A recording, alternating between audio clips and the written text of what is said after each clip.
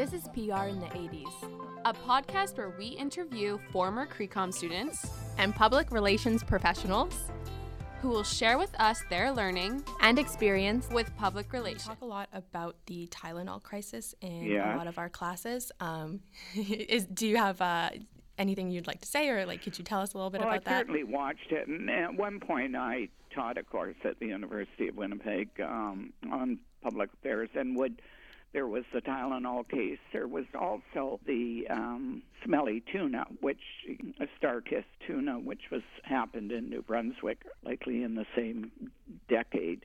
It was handled extremely well, and in those days it was unusual to see a CEO on the news. And and I'll give you the comparison of the two. Case of Tylenol, the CEO was immediately on the national news stations, certainly in the States, promised to immediately change the bottles, the cap. They withdrew. So the action was now immediate in our sense at that time, would not be immediate today. It was likely within the same day, but that was considered a absolutely immediate response. Star-Kissed tuna were in New Brunswick, but their general manager came from somewhere in California. And there was all kinds of talk on the street about the smell of tuna at the plant. And the TV major stations couldn't get anybody to respond from the company. They had no comment. They weren't going to comment on it. Well, then they go out on the street, and anybody they stopped on the streets, I believe it was Fredericton, could have been Moncton now, and could tell them about the smelly tuna. And they literally lost hundreds of thousands of dollars by not responding to that issue. So I think CEOs over the years have learned it's better if you've got a major crisis, you need to put your CEO out. Boeing has another good example. Now it's carried on much longer, a very complex issue, but with the new Boeing aircraft, the CEO of Boeing was on the news last night or the night before, and I don't remember ever seeing the CEO of a corporation that large speaking on TV. So obviously corporations have learned if you've got a major crisis, you better put your top guy out there. You've got to convince the top manager, woman, it could be both today, hopefully, your key person, and a lot of key executives are not comfortable speaking to the media.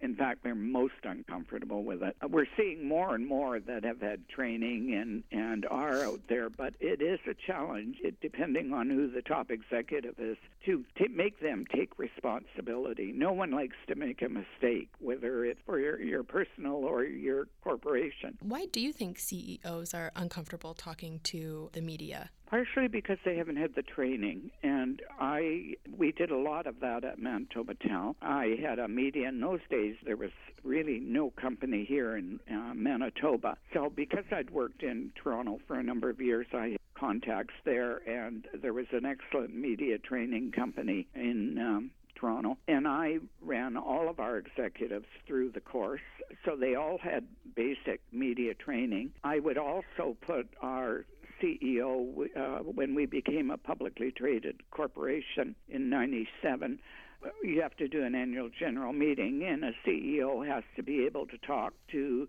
not only the investment community, which they often do on teleconference because they're right across the country, but they also have to hold a large shareholder meeting. And I always put our CEO through media training before every major annual meeting, public event, and prepared all the questions we could think of, good and bad.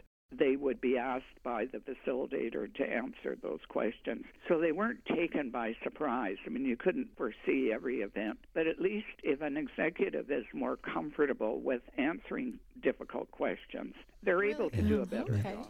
What was your favorite part about CRECOM? Well, for me, as I said earlier, it was that a chance to get my foot in the door at a real employer.